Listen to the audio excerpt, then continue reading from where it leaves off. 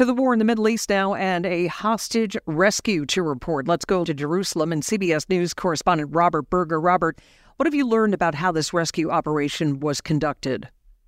This was a very dramatic raid. Israeli special forces went into a Hamas hideout in densely populated Rafah. That's a city on the Egyptian border. And they rescued 2 hostages in a very heavily guarded apartment building. And they were extracted during a fierce gun battle. The army saying actually that soldiers used their own bodies to protect the hostages during this gun battle. And then they were brought back to Israel and surprisingly in good condition. One hostage is 70 and the other one 60 years old. Right. What else do we know about the now former hostages? Well, they're from Argentina originally, dual citizens. They were from a kibbutz and, captured by Hamas on October 7th, the day of the big terrorist attack. And, of course, everyone in their family obviously really delighted to see them back home. And, after such a long period of time, there was a lot of concern about their health, but it looks like it's pretty good. So they were released because of the health issues, is that what, or rescued? I should say rescued. Rescued. Yeah. Rescued in a military operation, and this is a big morale boost for Israel.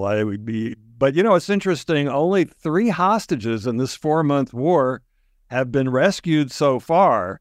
So it's a moment of relief here, but still deep concern over the fate of the more than 100 hostages still held by Hamas in Gaza. Right. The Palestinians are saying that a number of their people were killed in this operation.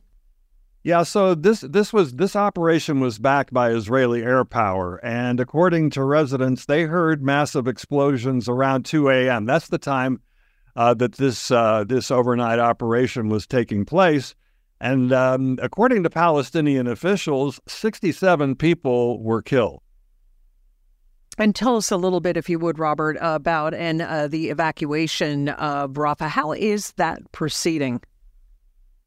Well, it's not happening yet. I think right now we could call this a threat. Israel says it's prepared for an all-out assault on Rafah. But, President Biden spoke to Prime Minister Benjamin Netanyahu last night and expressed deep concern over the more than 1.3 million displaced Palestinians that are in Rafah. And even though the U.S. hasn't directly said that they don't want Israel to attack Rafah because it is the last stronghold of Hamas, they don't want these civilians will need to be evacuated. The problem is you're talking about a very small territory there in Gaza, and it's not really clear where all of these people would go.